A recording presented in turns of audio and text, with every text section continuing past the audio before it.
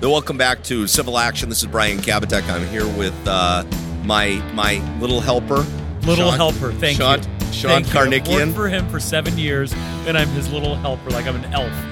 I think of you like an elf. An elf. So we're here with Elf Shant Okay. and Civil Action, and we do this on a weekly basis, but normally what we do is talk about cases. We talk about cases that come down from the California. Normally, Brian just bores our audience with just going on and on about appellate cases that came down.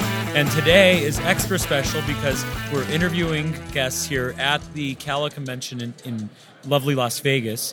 And What state is Las Vegas located in, Sean? not the one next to California, Arizona, I believe. No, I think it's Nevada, and it's an annual convention of plaintiffs' lawyers.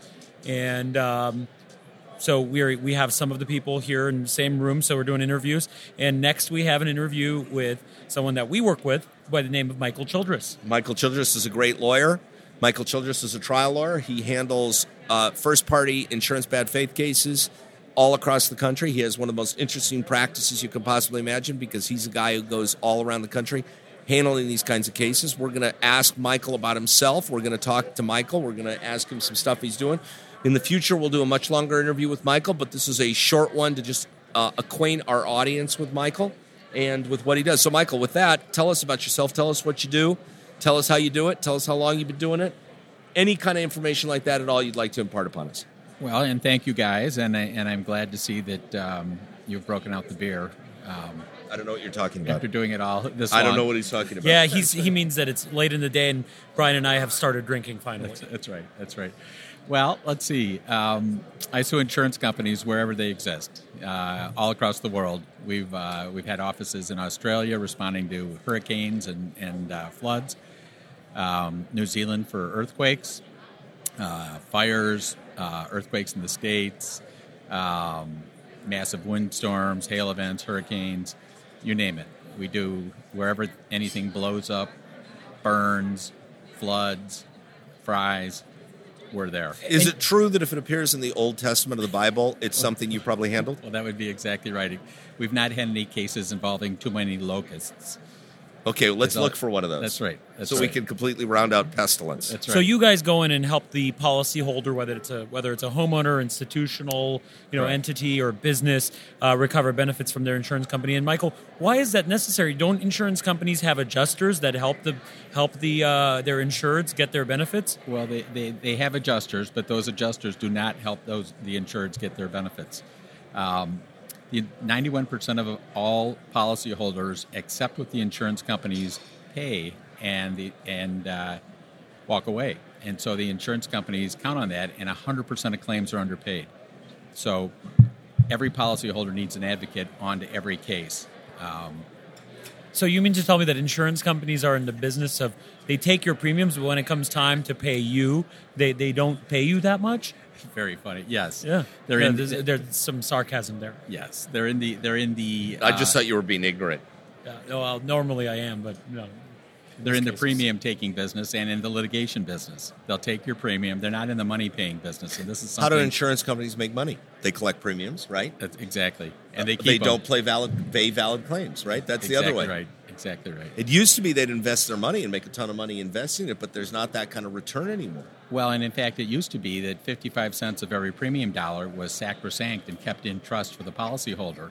And about the mid-'90s, the insurance companies were trying to figure out how to make more profit, and they started breaking into that 55 cents and turning claim centers into profit centers. And that's when the whole thing went sideways, about 92, 93. And now we see it everywhere across the world. And I think the Campbell decision from the United States Supreme Court that made punitive damages a multiplier of compensatory damages has had a profound impact on insurance claims handling. Well, in that it gave them free license. They were no longer afraid of the super verdict, so to speak. It gave them free license, like we've always had in Illinois. In Illinois, it's the home court of Allstate and State Farm.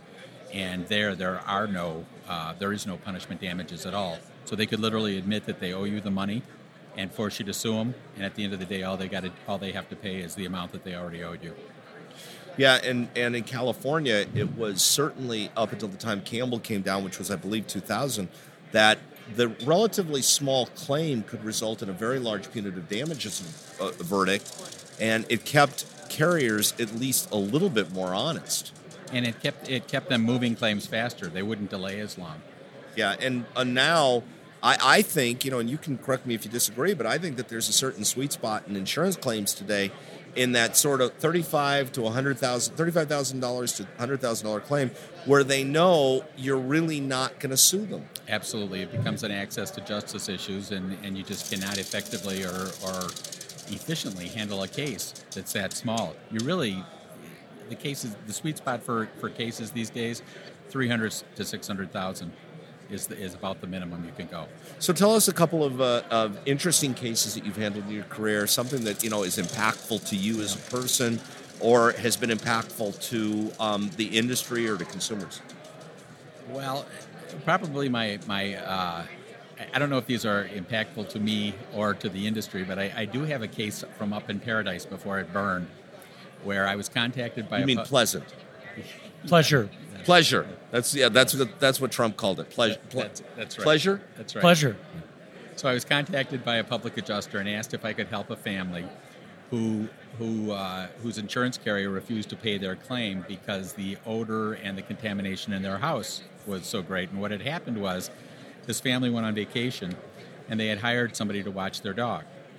The person who was watching their dog was a drug addict and ended up dying in the house and being consumed by the dog. Vandals got in. Let's just pause there for a second. Died in the house, yeah, and the dog ate him. That's different than the dog ate your homework. Well, indeed. What a way to go. The dog didn't have any food, and so, naturally, rotting corpse availed himself of... Delicious. Indeed. Well, and so they were gone for 2 months, and the dog had nothing but free reign of the house, and nowhere to defecate, and so the fecal matter got spread throughout the house, and State Farm turned down the claim, didn't pay the claim. On the grounds that it's not a covered loss? Exactly. Was it an all-risk policy or a named peril? Because if it's named peril, I don't know what that peril is. Neither do I. It was just a shocking case. But it was in the vein of too small to handle. Yeah. Yeah. So that's a fascinating case, yeah. Yep. So what else? What else? Sean, you got a question? Sure. How did you get to doing what you do? Because it's a real niche. Yeah. I personally know how much knowledge Michael has, and what he does is really awesome, actually. And it's I find it really fun, but that's because I'm kind of nerdy in that sense. Yeah. But how did you get to doing this? So you didn't start doing this, right? I did Okay. start doing this. Okay. I'm one of the originals. No, I mean, but this isn't what you initially did when you got out of school or something.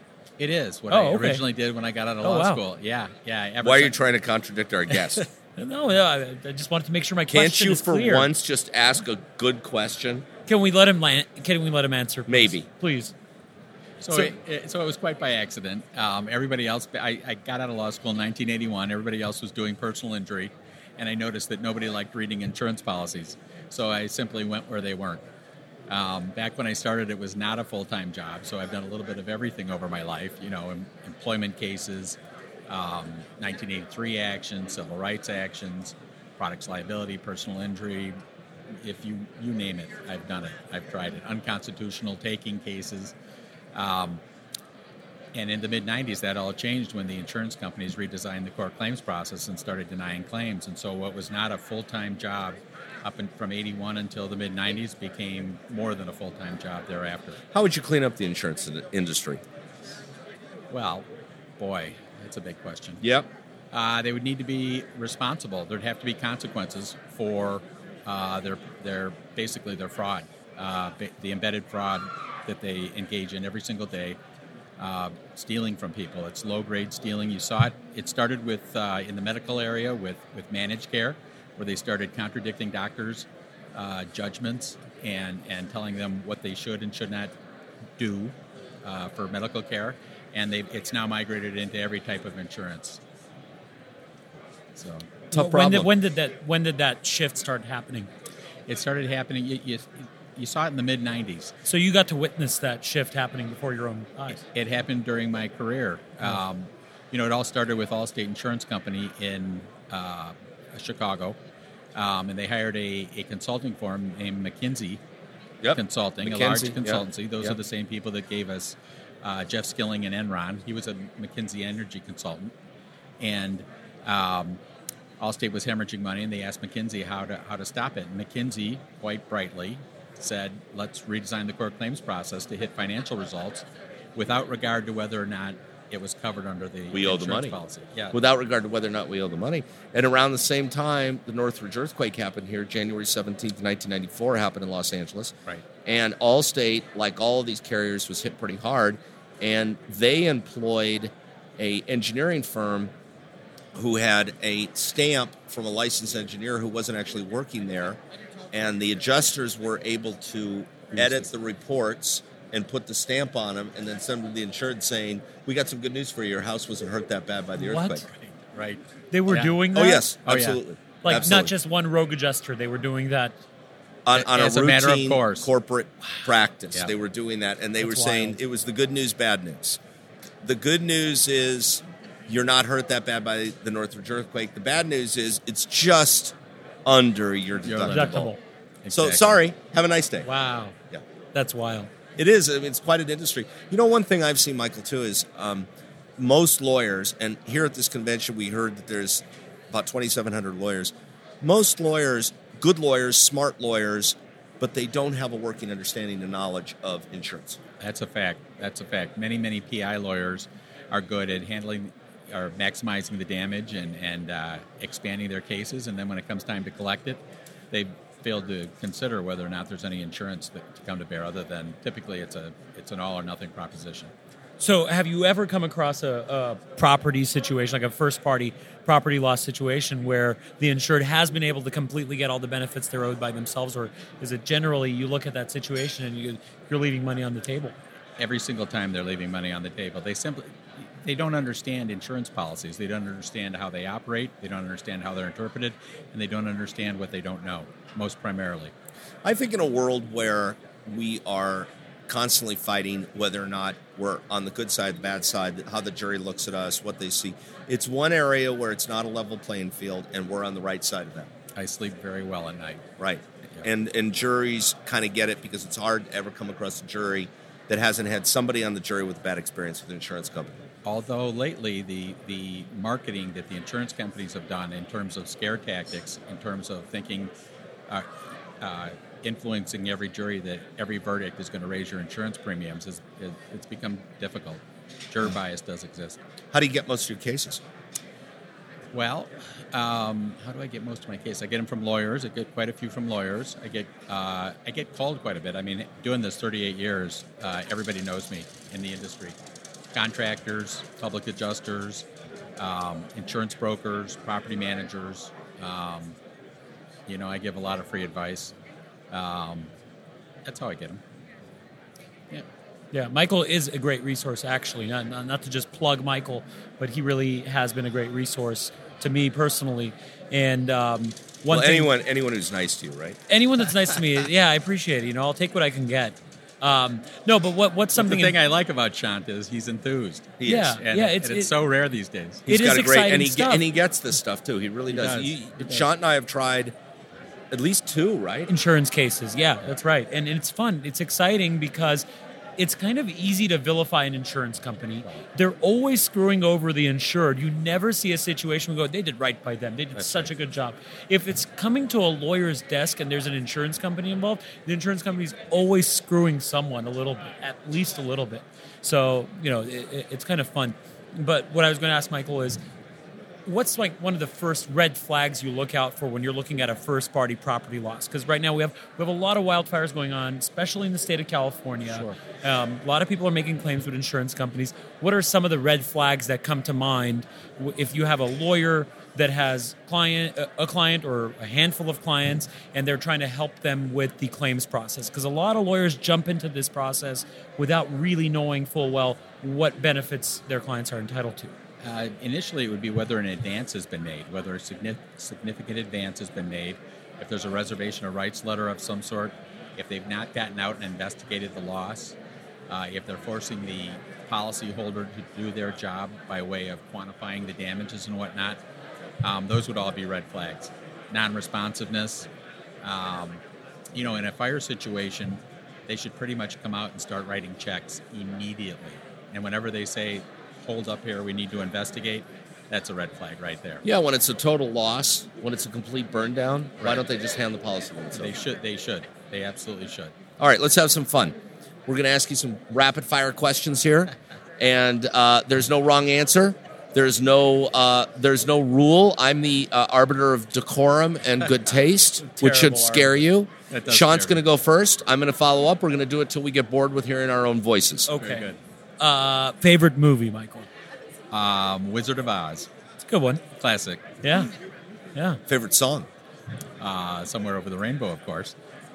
Do you know the name of the composer? I do not. Harold Arlen, I believe. Okay. Very nice. Useless piece of Yep, information. I have a receptacle of right. useless That's what information. Brian That's what is. I have. Useless information. That's right. If you had a superpower, what would it be?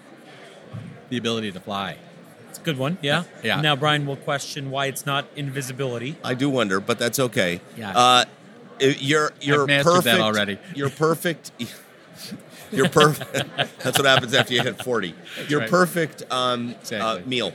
You're perfect, like your birthday meal. You want a perfect birthday meal. What's it going to be? Oh, man. A birthday meal. When's your birthday? Yeah, April 22nd. Okay. I'm a Taurus, on the cusp. So I'm a bull. I like a good steak. Mm-hmm. Yeah, it'd probably be a good steak. Well, you are from the Midwest. So Yeah, that's I okay. am. No, but steaks are great. Yeah, I think they're probably better in Chicago than they are in Los Angeles. indeed. Your turn. Corn Fred. Okay. One last one from me. Favorite book, or how about this? If you were to tell a young lawyer to read a particular book, what would it be? Or is that too specific? No. Catch-22. I like that. Yes. Because that's the life we currently find ourselves in. It's If true. you weren't going to be a lawyer, what That's would you true. be? Probably a ski bum. Ski all day? You know, where I thought my calling was explorer. I would be exploring the world. Of course, it's all been found so far, so there's nothing left to really discover, although I do travel extensively. Michael Childress, you've been great. We're going to do a longer show with Michael sometime in the reasonably near future. This is just a little taste. We'll talk more about insurance and what's going on in the insurance world. Thank you so much for being with us here on A Civil Action. This is Brian Kapitek along with Sean Karnikian. Thank you much, guys. Thanks, guys, for checking us out.